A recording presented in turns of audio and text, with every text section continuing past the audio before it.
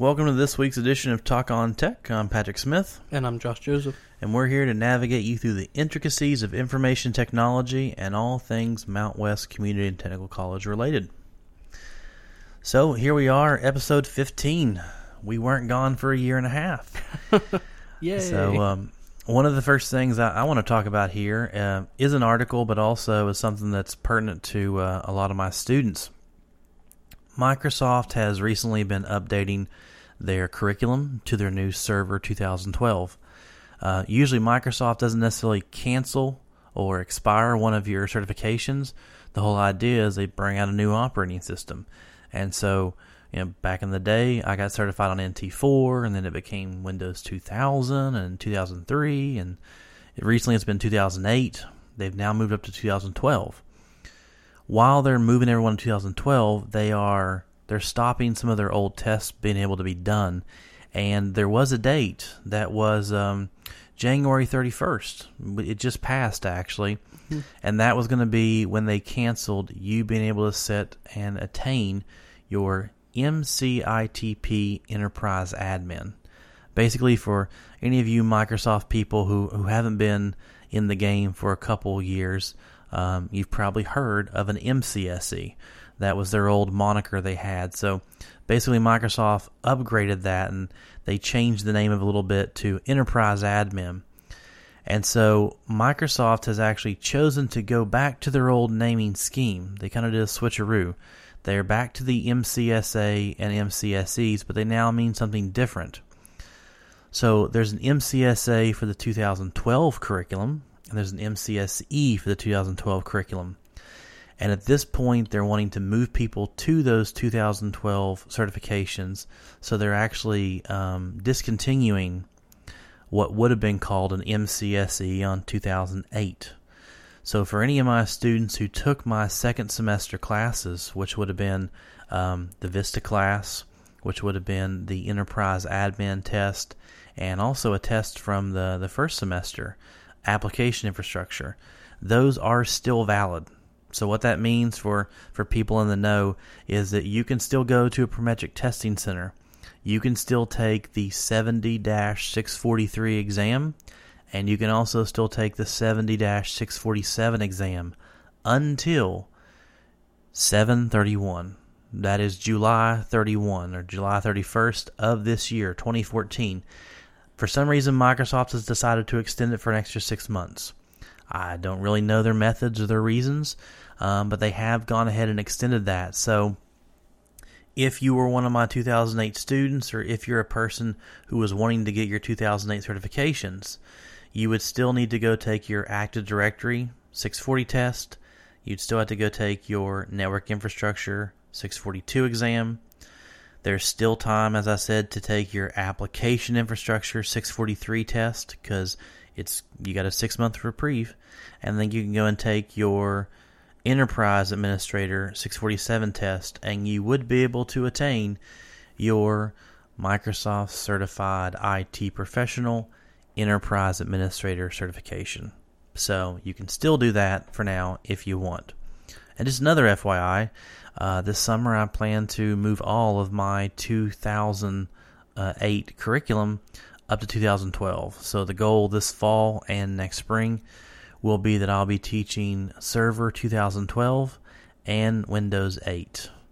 So students keep on asking me whether I've looked at the stuff, and I say nope. I don't start looking at it until I start training on it, because I don't want to muddy the waters in my head and be saying something's from a newer technology when I should be teaching them a specific technology that doesn't confuse them.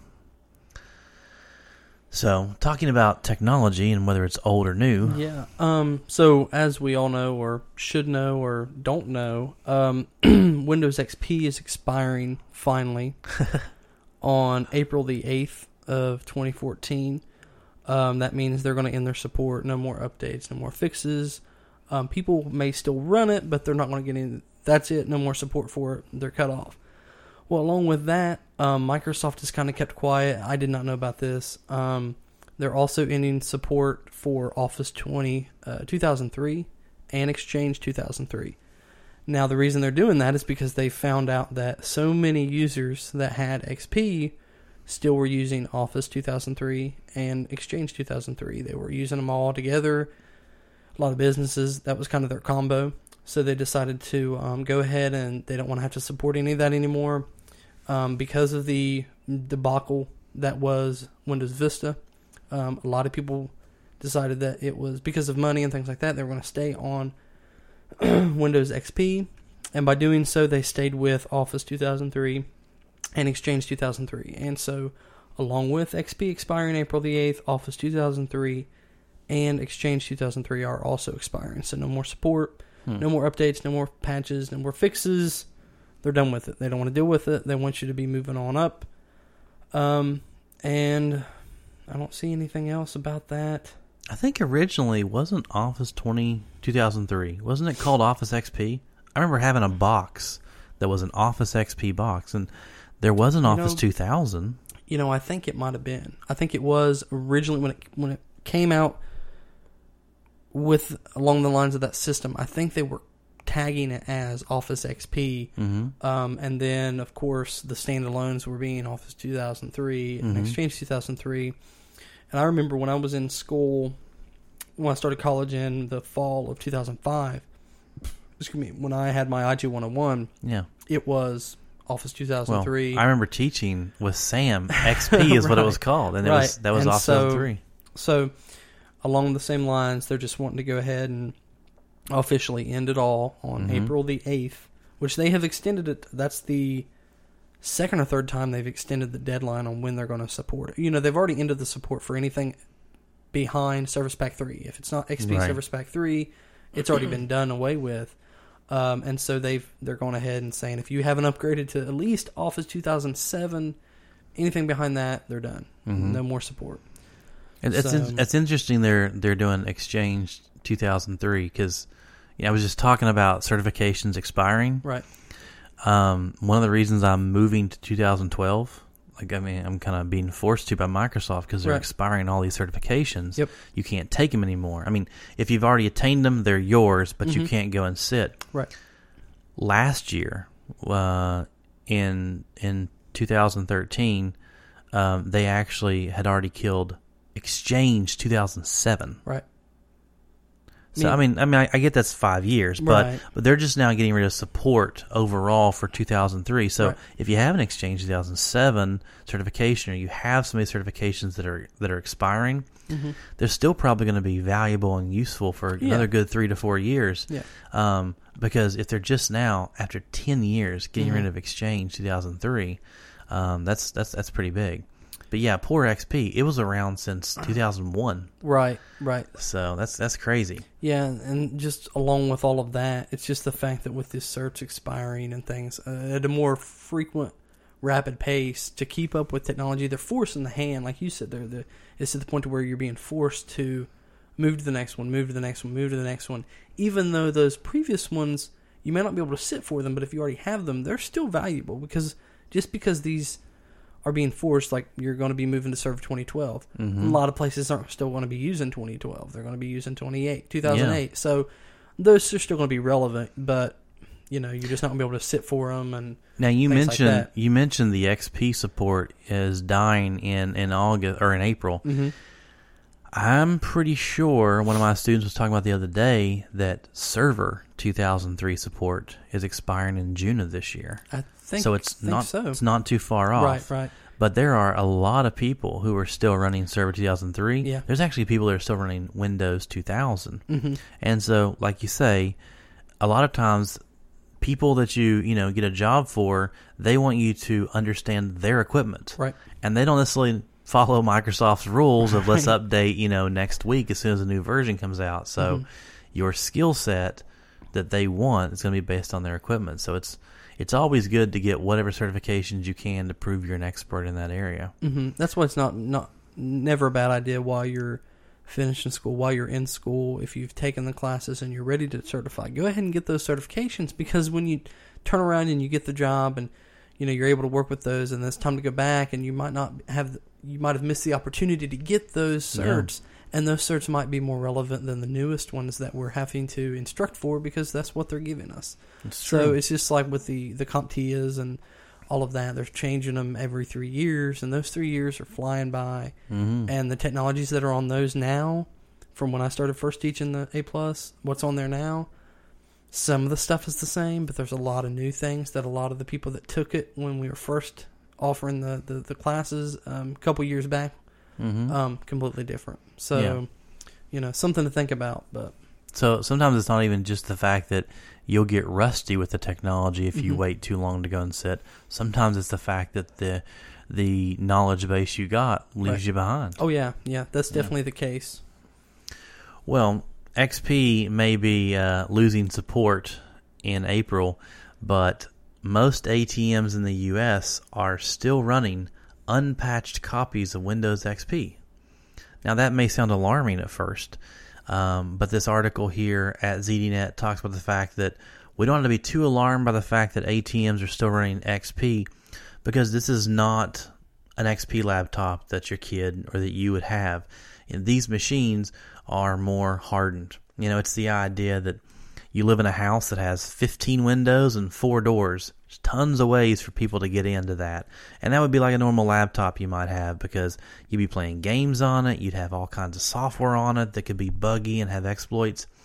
An ATM is like having a building with 1 door, right? No windows. Because there's very little that you have to do with that ATM at all. And so there's only 1 point out. It's sending information out to the banks, and 1 point in. So it's already hardened pretty well from exploits. And, even though your article mentioned that for normal public people that support for XP would be running out this April, if you have a special contract with Microsoft, they're set to continue supporting certain editions of XP all the way until 2016. Now, the article also points out, why exactly have ATMs not even moved up yet? And so the article goes into a lot of stuff that I gotta admit is over my head, a lot of bank and financial information, but suffice it to say, what I will tell you all is that there's a lot of technologies they're looking at moving into ATMs. One of them is called EMV, which is short for EuroPay, MasterCard, Visa. And basically, MasterCard and Visa are pushing a lot of these technologies. Mm-hmm. And the idea is, MasterCard and Visa as companies, as service providers, they're going to make all the retailers have to support that, because it's almost like they're a bank. Right. They're saying, if you want to use our cards, if somebody maliciously uses information, you'll be paying the fine, Walmart, not us. You'll be having to do that. So they're talking about that they're going to be doing these EuroPay MasterCard Visas. They also talk about how they're going to start to have ATM cards that have like embedded processors in them that'll be used.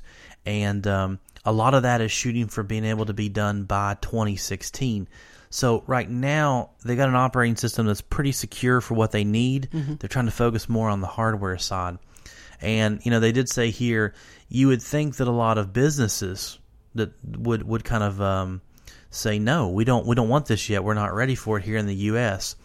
But the good thing is, with this EMV, a lot of the terminals at many stores already support it. So, for example, Walmart began turning all of their terminals that they use for swiping cards on 2011. So they've already had support. Support's been rolling out for this. We just haven't flipped the switch and started requiring these newer, better cards and requiring people to use these newer technologies. And so, like the CEO and president of Visa says, we have to go ahead and use these newer technologies, because if not, Visa is not going to be the one that fits the bill for consumer fraud. Okay. They're going to make those companies. Right. So yes, it's not. You shouldn't be worried about XP being on ATMs. At this point, it's been around long enough that they can still get patches from Microsoft, and they're not running all the games and applications we run. Right. So it's not like Microsoft has to focus on a wide variety of patches. Right. So yeah, how often do you hear about ATMs getting hacked in that sort of manner? Yeah, as far as people using fake cards and things like that, but as far as hitting a network and cracking an ATM that way, you don't hear about that. Typically, it seems if a bank is going to get taken down some way, it usually comes down to the human factor. Exactly. It's social engineering. Yep. That's the easy way in. Yeah, it is. So, more about Windows and their operating systems. Hewlett-Packard has decided that they're going to continue and discount consumer Windows 7 PCs. Now, HP is just like Dell and a lot of these other companies. They're kind of hitting a rut with their sales of PCs, so they're trying to boost the sales and keep that going. And basically, what they're trying to do is argue that Windows 7 is backed by popular demand. That's what they're quoting it with. Give the people what they want. Right. They're saying there's still enough demand that people want Windows 7. They don't want to move to Windows 8. They don't want 8.1. They want Windows 7. So what they've decided to do, that a small selection of their models, 2 notebooks and 3 desktops, so five models of their computers, they're going to offer discounted pricings of $480 all the way up to $1,000 for their top-of-the-line 5 models. It's pretty reasonable. Right, which is still pretty good. And they're going to offer you the ability to have Windows 7 on that computer. But then, along the same lines, on their 68 other models, 68 other models, they're going to have Windows 8 and 8.1, and that's laptop, desktop, hybrids, all-in-ones, all that kind of stuff. And apparently, this is really what it's coming down to, somewhat of the idea that the consumers want Windows 7, but then also at the same time, HP's trying to get smart about how to make money and keep money coming in. And so a lot of people are afraid to move to the Windows 8, or where the tablets are becoming kind of the way to go. A lot of people can't afford them because of the price, and so they're able to say, hey, here's a good, top-of-the-line HP desktop or laptop with Windows 7, an operating system you're familiar with, at a discounted price. So even if it's not really that big of a difference for them money-wise, you can see the discount, and you're able to pick up a pretty good machine from them with Windows 7 already installed at a reasonable price. Now, Microsoft probably isn't too happy about that. Because of the fact that they want everybody moving to Windows 8 and 8. They always want, most companies, they want you on the newest thing. It's the way they make the most money, things like that. But they have to do what they got to do to stay afloat, and so what they're trying to do is offer you that Windows 7 option, and I think it's actually going to work for, especially the fact that XP is expiring, and you're going to have a lot of businesses and consumers that, for whatever reason, we're still running XP. That is, okay, we got to move up. We don't want to pay high prices for high volume machines. Here's 5 models you can pick from. Small enough company, good enough prices. That's probably what they're going to go with. Well, I was also under the impression too. Like I say, I've yet to start touching Windows 8 simply because I don't want to muddy the waters when I'm teaching stuff in class. Yep. But I've read articles that talk about the fact that basically Windows 8 was not necessarily ready for enterprise. Right. It's like 8.1. 8.1 was ready. So it would probably pay for a lot of these companies to move to Windows, or stay with Windows 7, I guess, or in this case, move from XP to 7, because maybe Windows 8 is not ready for prime time with enterprise. Right. I mean, I know firsthand. I experienced some issues with a family member's laptop. Bought the laptop, had Windows 8 on it, and right off the bat, there were issues with drivers and things. Now, pre-installed Windows 8, everything should have worked properly. It had all the nice bells and whistles along with it. And then right off the bat, things started updating, and then things started to go wrong.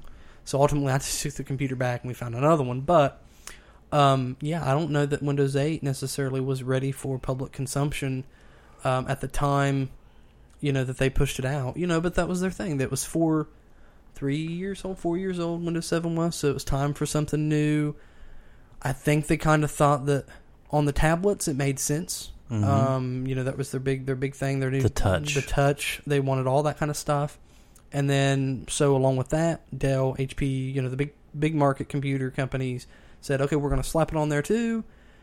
And then the backlash, they weren't ready for it. A lot of people don't like the interface.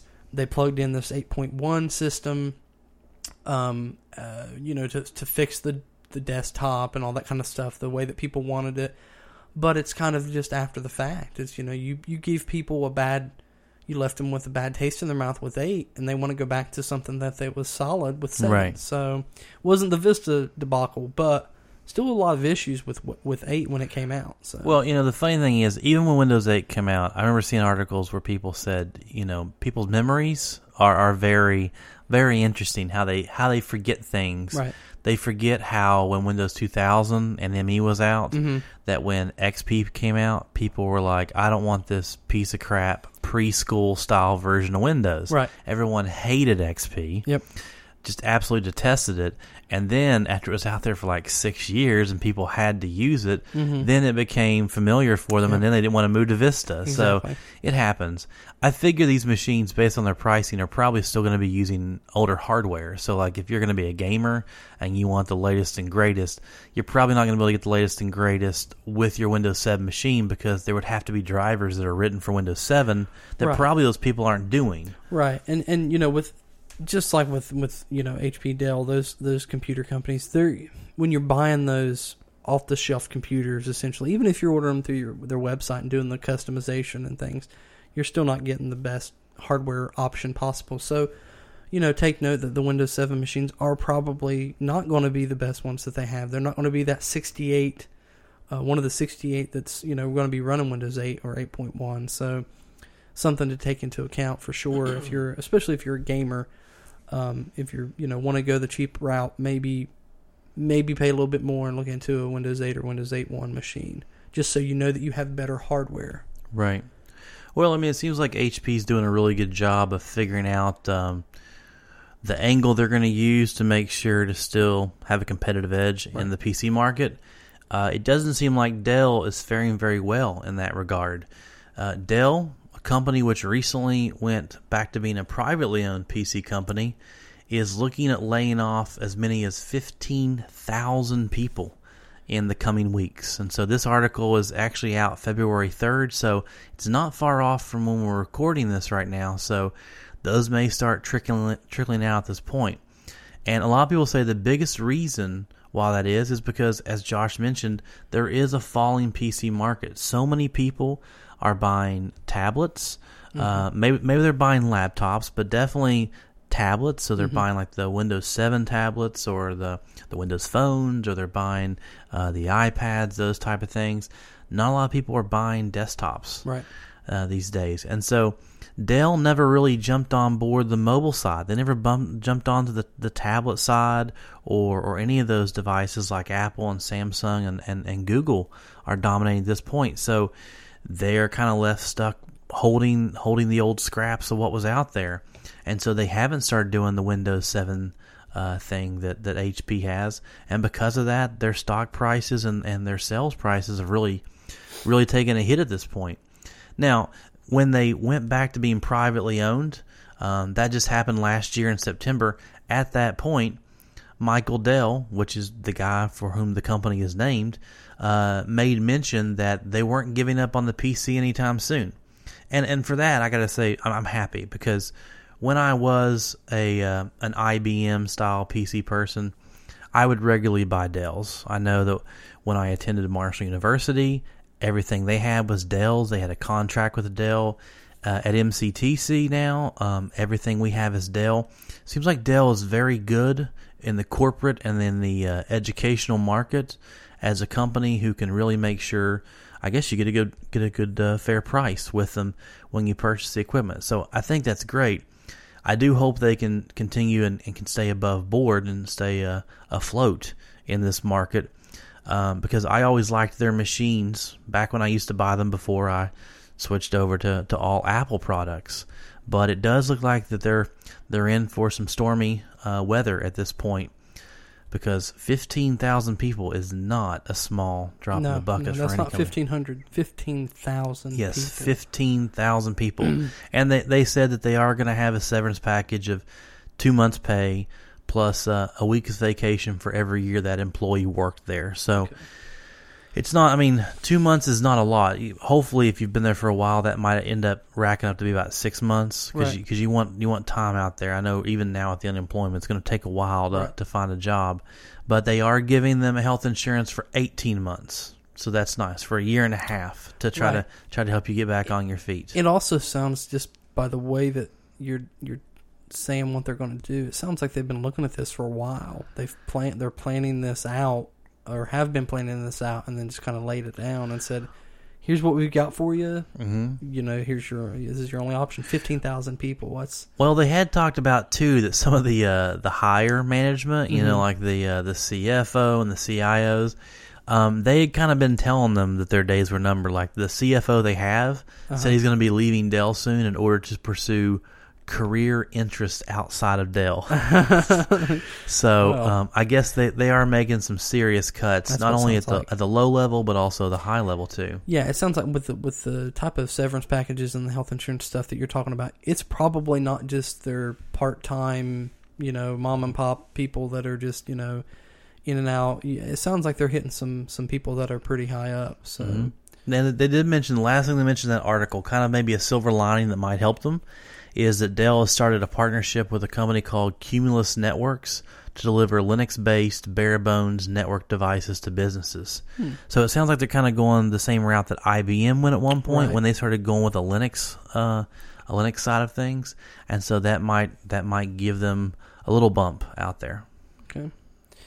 So and then back to HP. HP has just announced that they're going to start charging for firmware updates and service packs for their servers. Now, that's something we don't normally talk about a whole lot with what we do because we don't necessarily mess with, what should I say, company specific things, like other than our like Cisco program at Mount West. And the Microsoft option and things like that, but we don't really get into specifics as far as hardware with like HP hardware and things like that as far as their servers.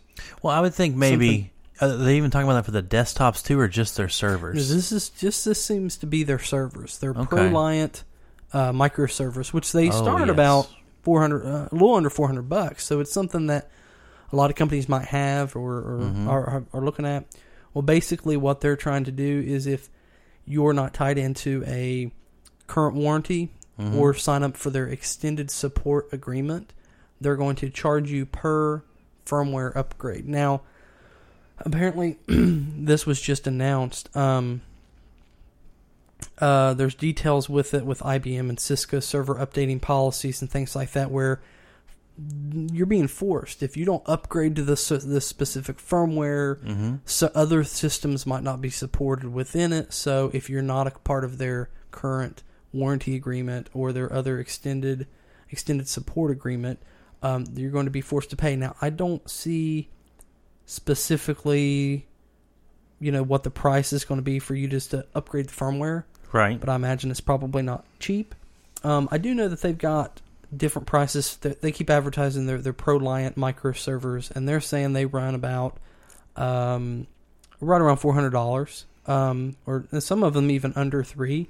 So these are, you know, smaller server systems. Mm-hmm. And then their care packages that they offer, which are their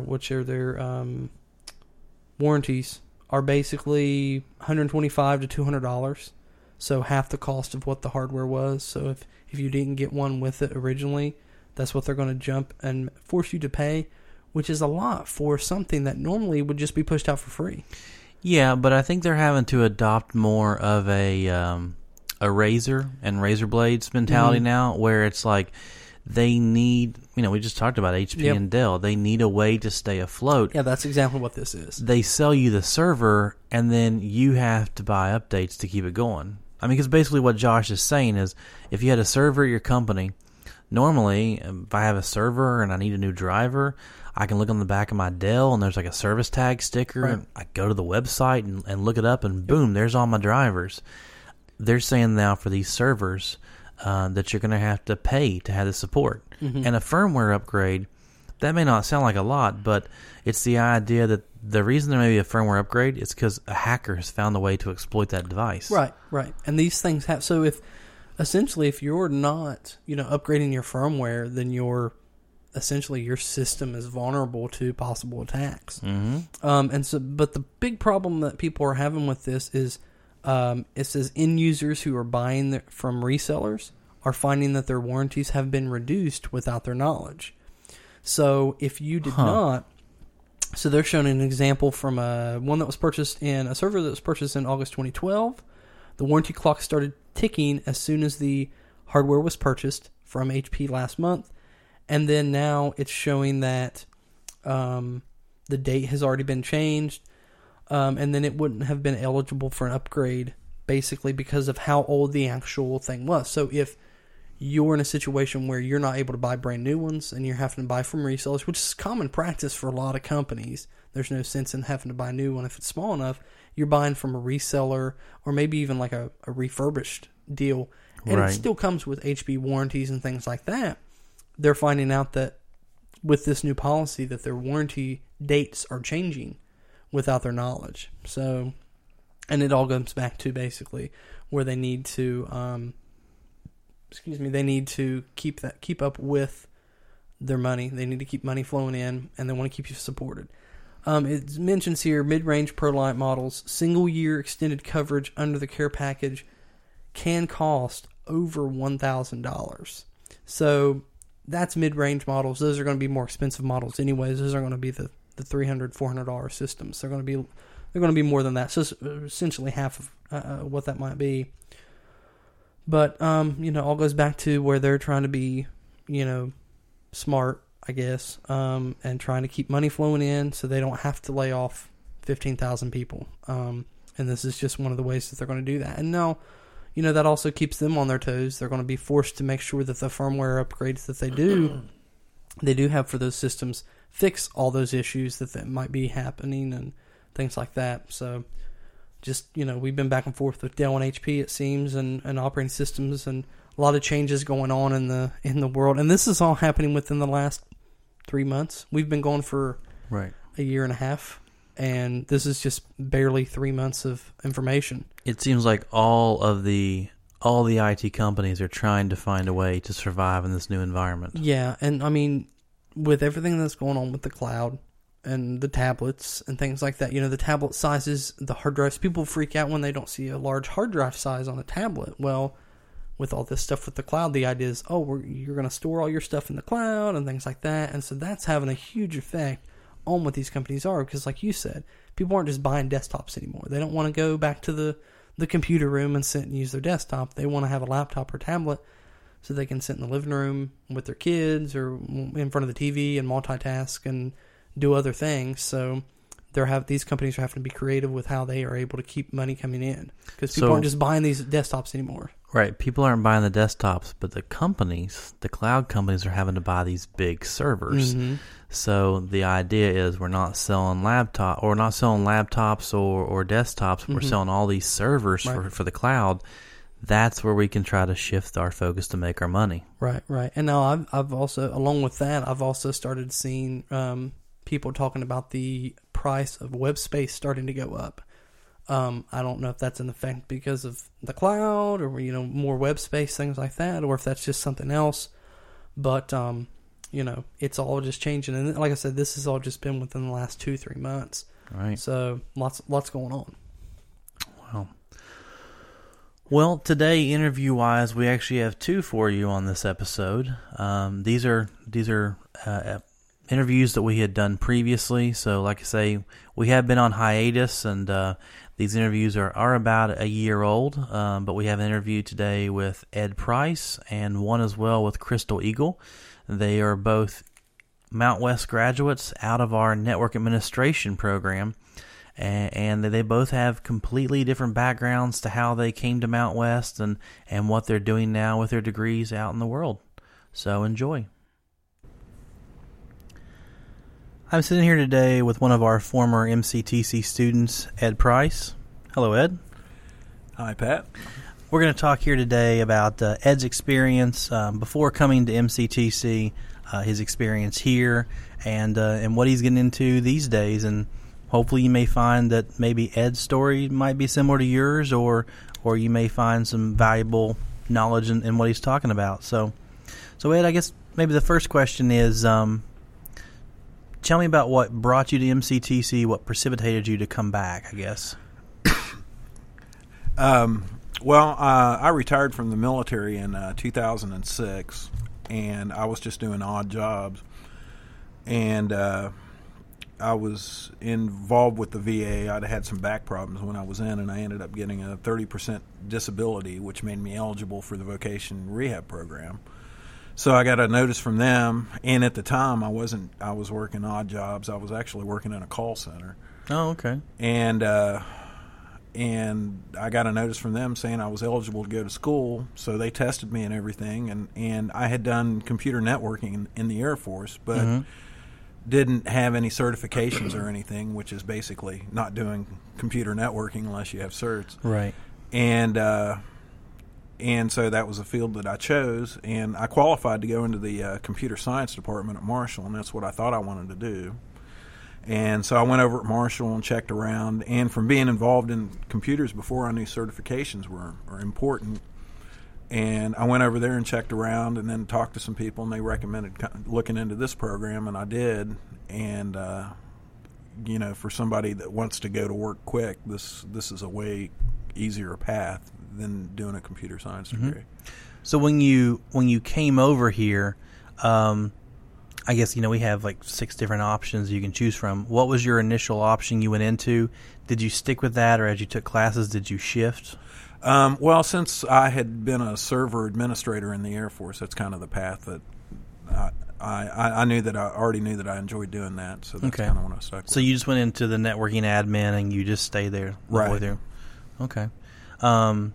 And so I know when you took those classes, you ended up taking a lot of the certifications as we went through. Right. I think you might have taken all of them by chance. I know you were one of the few of my students who braved the exchange exam and came out alive. Yeah. So now at this point you have an associate's degree. You have a lot of certifications under your belt. What was your next move at that point? What are you looking for? Well, I was also doing a work study at the VA regional office. Oh, okay. And they were really impressed with my work. And one of the things I think they were really impressed with was, the integrity of my work.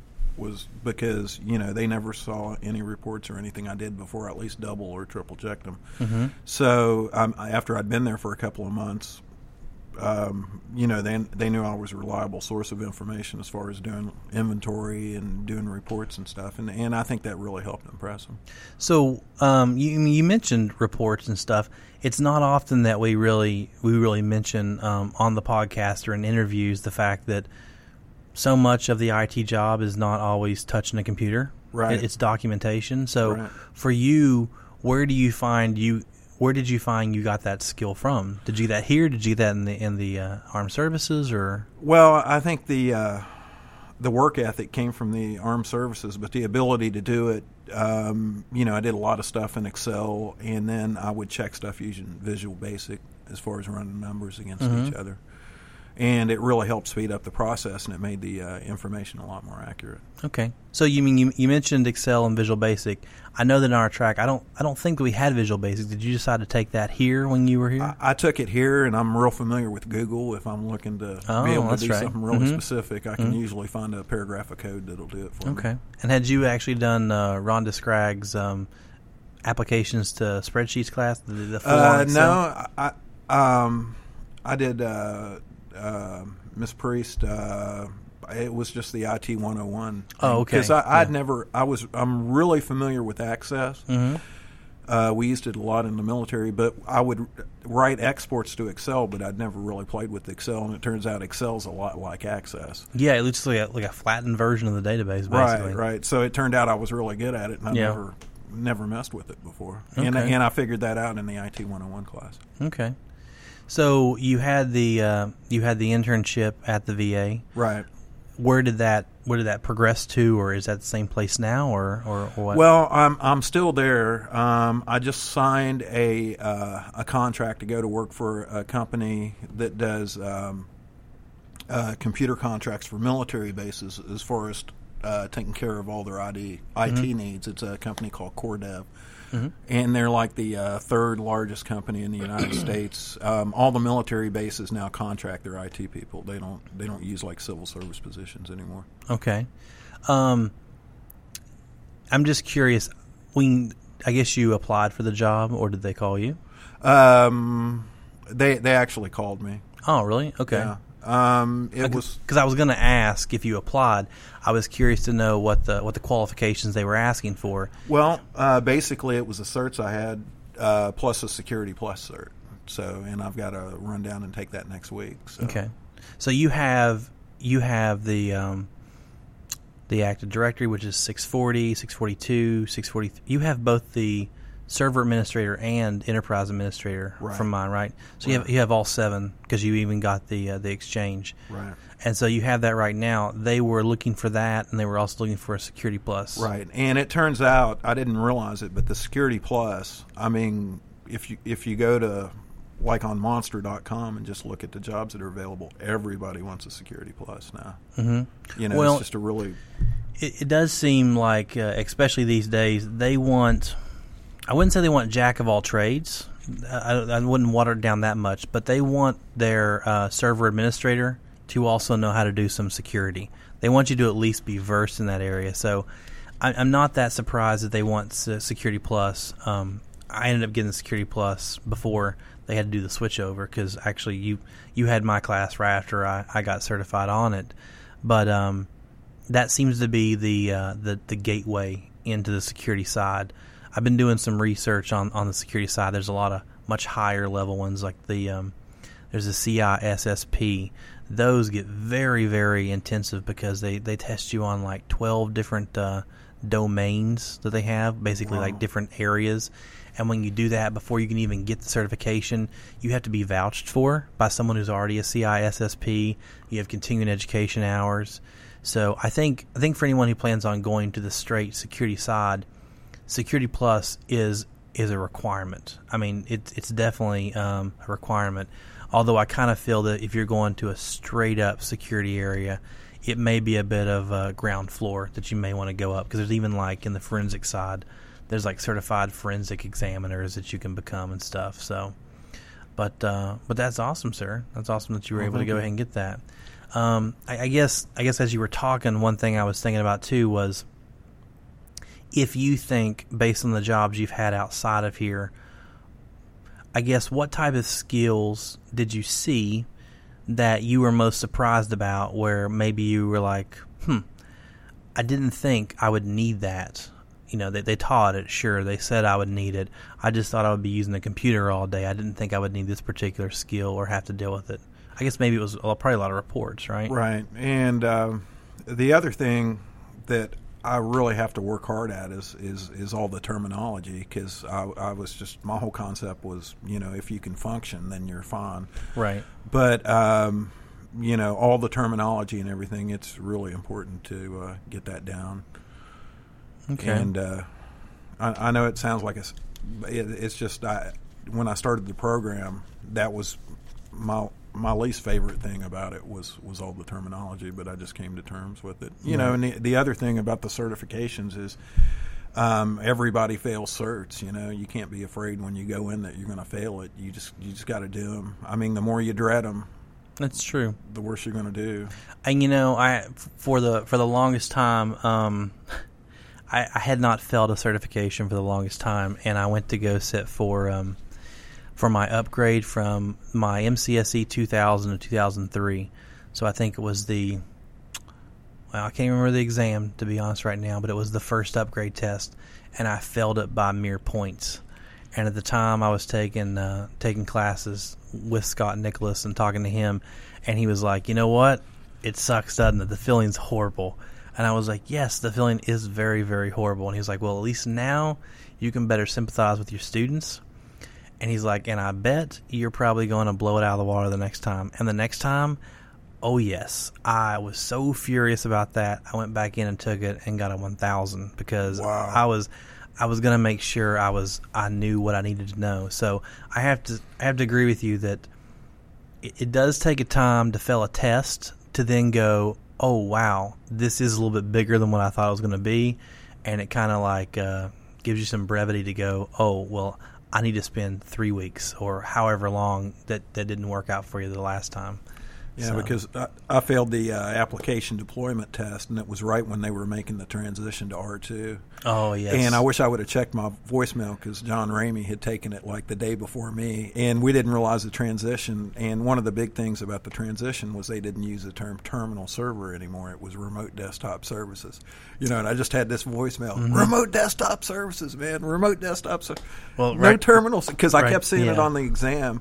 And I went in there and bombed. I mean, I even stuck my head out of the test and checked with the proctor to make sure I was taking the right exam. I'm like, what's remote desktop services, you know, Right. when I was taking it. Yeah, that was kind of an unfortunate thing because that was the first time Microsoft ever decided to update their server tests without releasing a new test. So our books were a little out of date at that point.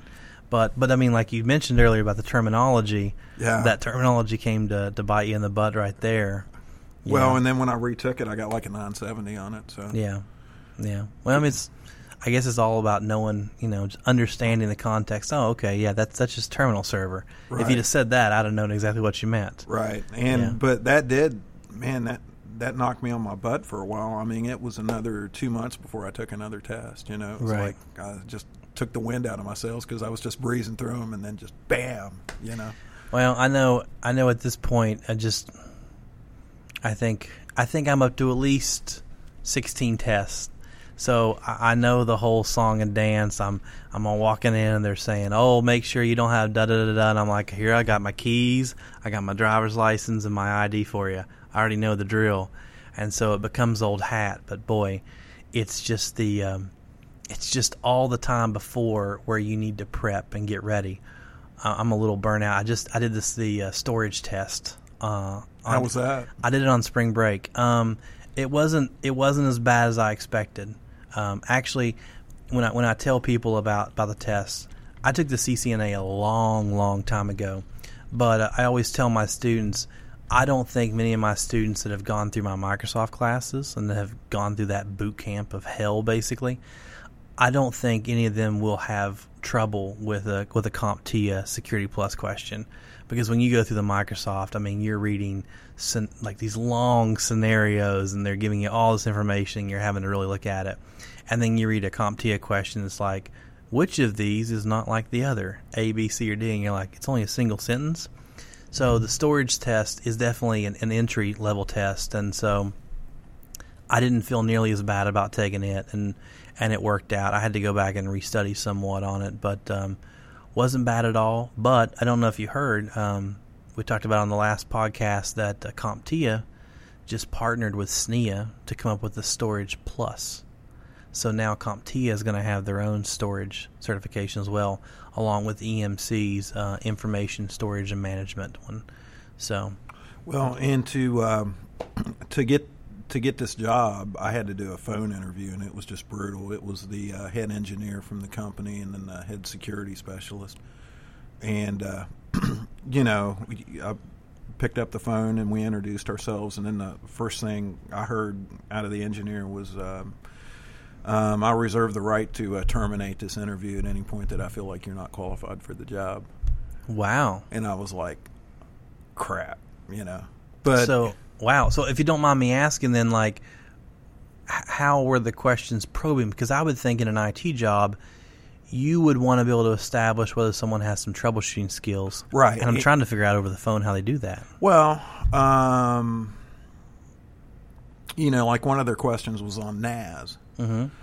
And they said, okay, you start having performance issues, and you check, and you've got a bunch of PST files. Mm-hmm.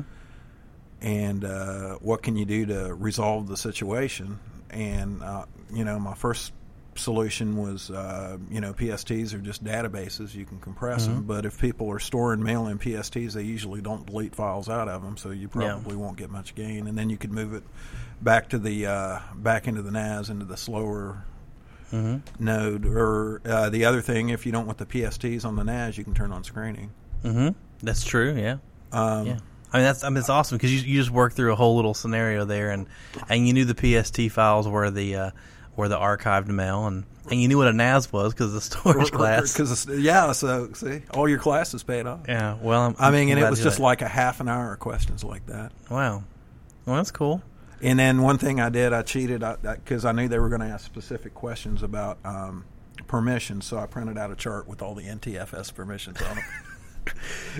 And I used it like 2 or 3 times. But you know what? That's okay, because in the real job, no one ever says to you, I need you to do this for me, and you can't use a book or the internet. Right. They expect you to, because they realize you're not going to know it all. So that's completely all right. But yeah, permissions give everyone fits. Yeah. And one of the other things that helped me was I'd been in the military, so I'd already been through the security clearances and stuff. So that's the one last question I want to kind of come back to here, just to wrap this up.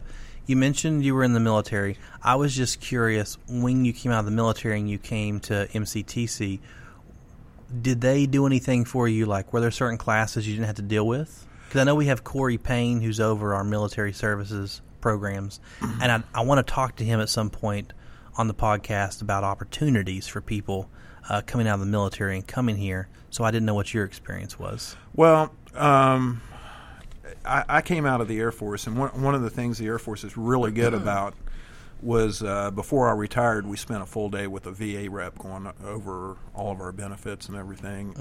And anybody that's coming out of the military, they need to go down to the VA regional office immediately before they get out. Well, yeah, it's good to talk to somebody when they get out, but if they don't, they need to go down and talk to DAV and get that whole process started. And they'll know what a DAV is? Disabled American Veterans. But it's across from the courthouse down on 4th Avenue. Oh, okay. And that's what generated this whole thing was filing a claim with them. Mm-hmm. And, the other thing, while you're in, make sure that any injuries you have or anything are documented, because everything that happens to you while you're in the military, whether it happens on the job or not, is service-related. Right. So, and I'm not really getting any extra money or anything for the 30% disability, but they paid my way through school and gave me a check while I was going to school, so It was awesome. Wow. That's awesome. And it's opened up opportunities for you. Oh, yeah, it's wonderful. Yeah. It pretty much changed my life. I was working in a call center before I started going to school, so this is wonderful. Well, awesome. Well, I appreciate you sitting down with us, Ed, and taking time to talk to us about your experience, and I hope everyone out there in the listening audience maybe pick something up from this. Thank you very much. You bet. Anytime.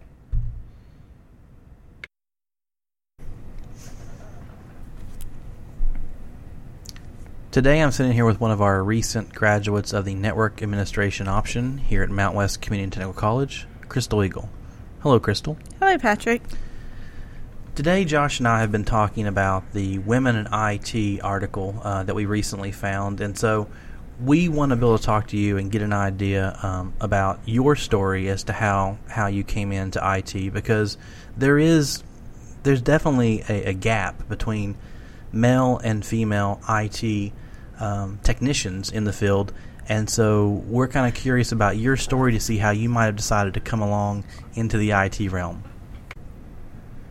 So I guess first let's go ahead and start at the beginning by asking, what actually prompted you to come here to Mount West Community and Technical College? Well, I was taking some classes at a vocational center, culinary arts, and I ended up taking a math class, college prep, that actually had me enrolled in MCTC. I was getting ready to move and was trying to figure out which college I wanted to go to. I looked at MCTC because I was already enrolled in it. The cost of living in the area was affordable. The area was pretty safe. It wasn't as high of a crime rate as other areas I had looked at. Plus, I liked the education opportunities. Okay, so when you first came here to MCTC, what was your original goal? You said you were taking culinary classes, so was it culinary that you started with? Yes, I done one semester in culinary arts. Actually got a job cooking and realized that I didn't really want to cook for the rest of my life. It's not something that I would enjoy doing. So then at that point, did you decide to shift from culinary to, I'm guessing, IT? Yes. I started culinary arts spring of 2010. That summer, I had the time to consider what it was I wanted to do. My computer ended up getting a rootkit. My best friend at the time had said, "Well, that's what you should end up doing. You should go to college for that. You would be really good at it." And I started thinking, and I had done stuff with computers since I was a little kid. I was 13 and changed a modem out in the computer and hooked the internet up. And we're actually talking an old-fashioned modem, not a cable modem like today. We're talking about the actual dial-up modem. So that's pretty impressive. Yes. It was a little tricky, but I enjoyed stuff like that. And so it wasn't something. So what you're saying though, it wasn't that you magically got a rootkit during the summer and you said, "I like this." There was already twinges of stuff in your past, playing with computers, tinkering with them, adding modems, that you might have already had a like for it. But until the rootkit happened, it wasn't "Oh yeah, I forgot how much I liked this" moment. Yes. Okay. So when you did decide to go to IT, I'm just curious, kind of as a follow-up, did you immediately go into the networking admin option, or did you start with a different option and then come over? What did you choose? I started with a network admin. That fall, I ended up taking the Security Plus and then some of the other basic classes. The Security Plus was my first IT class. Okay. And I think I ended up taking some of the classes that summer because it was between the intermission. I ended up taking like IT 101, some of the prerequisites. Okay. Because you'd already started off in culinary, and not all the culinary stuff actually mapped over to the IT stuff. Yes. So, okay. And so then I know that you were in my Security Plus class. The following fall, you took my first 4 Microsoft courses, and you just finished up doing your final 3 Microsoft courses and then graduating. At this point, as you were working your way through, did you get any certifications along the way, or are you planning on getting any certifications? I've taken the 3 certifications to get the MCSA or the MCITP SA. I've taken those 3 certifications. I've taken 2 certifications towards the MCSE or the MCITP SE. I'm working on the 3rd cert for that, and I've also considered taking the Security Plus and Network Plus. I just haven't had the time to study for it, take the exam. Okay, so to kind of re-summarize what you said, you took the test for my first class, which was Active Directory, because that's actually needed for both the security, that's both needed for the server admin as well as the enterprise admin. You've taken the network administration or the network infrastructure, which is 642 as well, because that was needed for the server admin. You've taken 646, that capped off the server admin. I think you're getting ready to take 643. Yes. Which was the 3rd class in the first semester. That was only needed for the enterprise admin. Client-wise, did you do Vista? Or I've did done you Windows 7. Windows 7, so that works out because that was the operating systems 2 or the advanced operating systems class, and you've already taken the 647, the enterprise administrator test, but that they just won't give you that until after you've passed the 646. So you've taken a lot of them. Do you have any plans to sit for Exchange? I've thought about it. Okay. I have very few takers or very few victims that decide to go and try to take that exam, but I was curious. So, yeah, I think you've managed to amass a pretty good wealth of certifications here, so that's pretty awesome. So at this point, now that you've graduated with an associate's degree from us and you have several certifications under your belt, what's next for you? Are you going to go to a 4-year institution and continue your education? Are you going to find a job? Have you already found a job? What's next for Crystal? Well, the internship in the final semester led to an internship at ATS, Advanced Technical Solutions. I have been working there for about 6 weeks now. I have a full-time job there now. Okay. And it's the job I was wanting. So. Yeah. really excited. That's awesome. That's awesome. I know that I think last week's interview we did was with Paul Martin. So Paul Martin actually came through our classes back in 2003, I think, and that was when ATS was just starting. But he got his start there as well, and now he's climbed up the ladder quite a way. So I think ATS is an excellent place to be able to get you a job. So that's awesome that your education and your certificates have paid off in that way. Do you have, I guess going back to the Women in IT article thing, do you have any advice or do you know what made you want to go into IT? Is it something that happened to you? Like I say, does seem to be a large gap between men and women in IT, and so I'm just kind of wondering from a female perspective, what you think why that might be. I really like technology from a young age, and I think that that's one of my biggest things. But it's also really good in the fact that it's real detail-oriented and multitasking, and that's something that I'm generally really good at, and I think that most women are really good at. Okay. So maybe if they were just exposed to it more, maybe they would find they really liked it. Yes. Okay. Well, thank you so much for taking the time to sit down with us and talk about what brought you here and what you're doing now, and we wish you the best of luck. Thank you. Well, that's going to do it for this week's edition of Talk on Tech. As a reminder, if you have news stories you want us to feature on here, or if you just want to give us a shout and let us know what you think about the podcast, you can hit us on Twitter at TalkOnTechMCTC, or you can send us an email to talkontech@gmail.com. For this week, I'm Patrick Smith. And I'm Josh Joseph. Have a good one.